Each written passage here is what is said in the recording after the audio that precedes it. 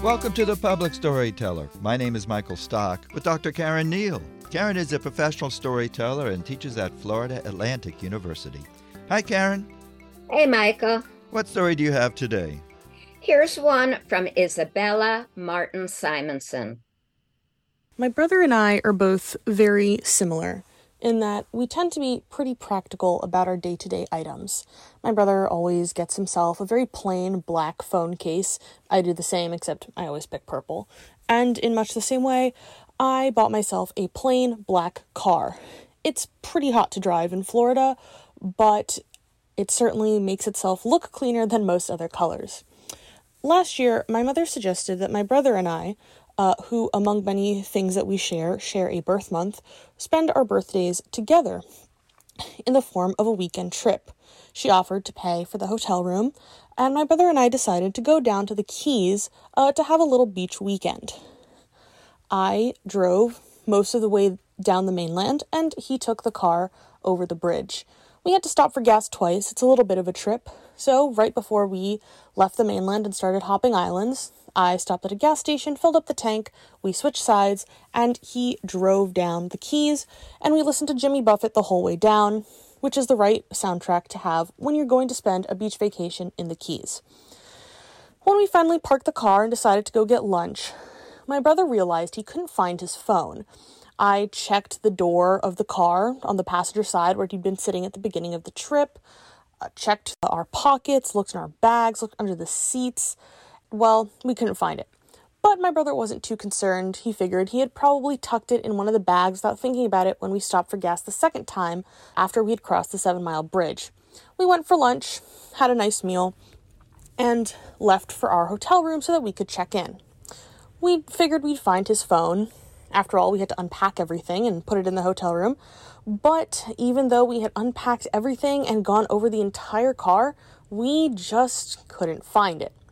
We'd only stopped twice, that one gas station at the end of the mainland and that one gas station on the island. So I called both of them. Only one picked up, and they said that they hadn't seen a phone and nobody had brought them one, but they'd keep an eye out. The second one didn't answer, of course. The gas stations are not really known for their incredible phone service, but it was on the islands, and we figured we could make our way back up to it. Well, that first night, I slept pretty well. He was a little bit stressed, but we decided to enjoy ourselves and figured we would probably find the phone the next day. No big deal. Well, we went for breakfast and we still couldn't find the phone. The second gas station, the one on the island, we'd driven up to, but we couldn't find it. They didn't have the phone. He scoured the gas station, the pumps, the parking lot, no phone. At this point, we were a little worried, and I ended up calling our father, who paid for our phone plan, and told him that we couldn't find my brother's phone, but it definitely had charge and was open, so could he please call our service provider and have them lock the phone so that nobody could use it or gain any information from it. He agreed to do so, and with a little bit of a heavy heart, my brother resigned himself to having to buy a new phone. Admittedly, his phone was several years old at this point, and honestly, it needed replacing, but he hated spending money, so I kind of figured this was the universe giving him the little push he needed to get a new phone that worked more than half the time. Despite this, we had a pretty nice birthday vacation. We got to eat some nice food. We shared a piece of cake from a bakery and had not one single restaurant sing us happy birthday in front of the entire staff and patrons, which both my brother and I absolutely hate. And we worked on our tans a little bit. All in all, it was a pretty nice vacation, and it was fun to just spend time with the two of us. We drove back home at the end of the weekend, still feeling a little bit upset, and I offered to stop by the gas station that we had gone to on the mainland to see if there was any chance his phone was there. It wasn't, of course, but it was worth a check. We drove home, having enjoyed our little beach vacation, and began to unpack. Somehow, despite the fact that we bought no souvenirs, it took way more time to unpack, and I felt like we had so many more bags than we started with.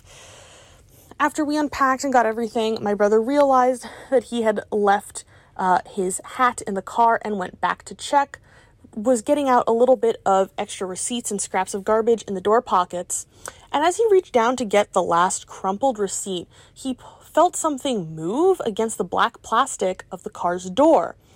Lo and behold, his black phone case had blended in with the black car door so perfectly that despite a collective hour or two of scouring this car over 2 days on the weekend, we'd missed it. There was his phone, perfectly safe and sound. We called our dad to have him unlock it and decided that maybe it's better to be a touch less practical with our personal things in the future. Isabella Martins-Simonsen, a story about spending time with her brother. I thought it was a Jimmy Buffett story.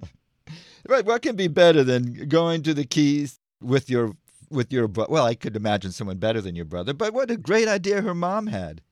It's a beautiful idea. It was such a nice trip. Really made her mom happy. Yeah, and I'm sure it made her happy too. And it's these little tiny things in life that make a story. There's characters, there's some kind of conflict, there's a road trip, there's a phone that was there but not there.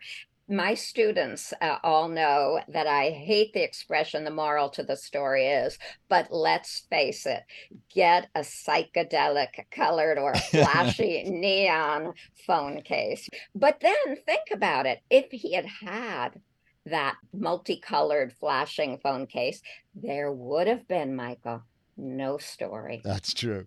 What came to my mind, just to sidetrack a little bit, I was on the road and I ate at some fast food restaurant and I threw away the trash and I went on my way and I couldn't find my phone.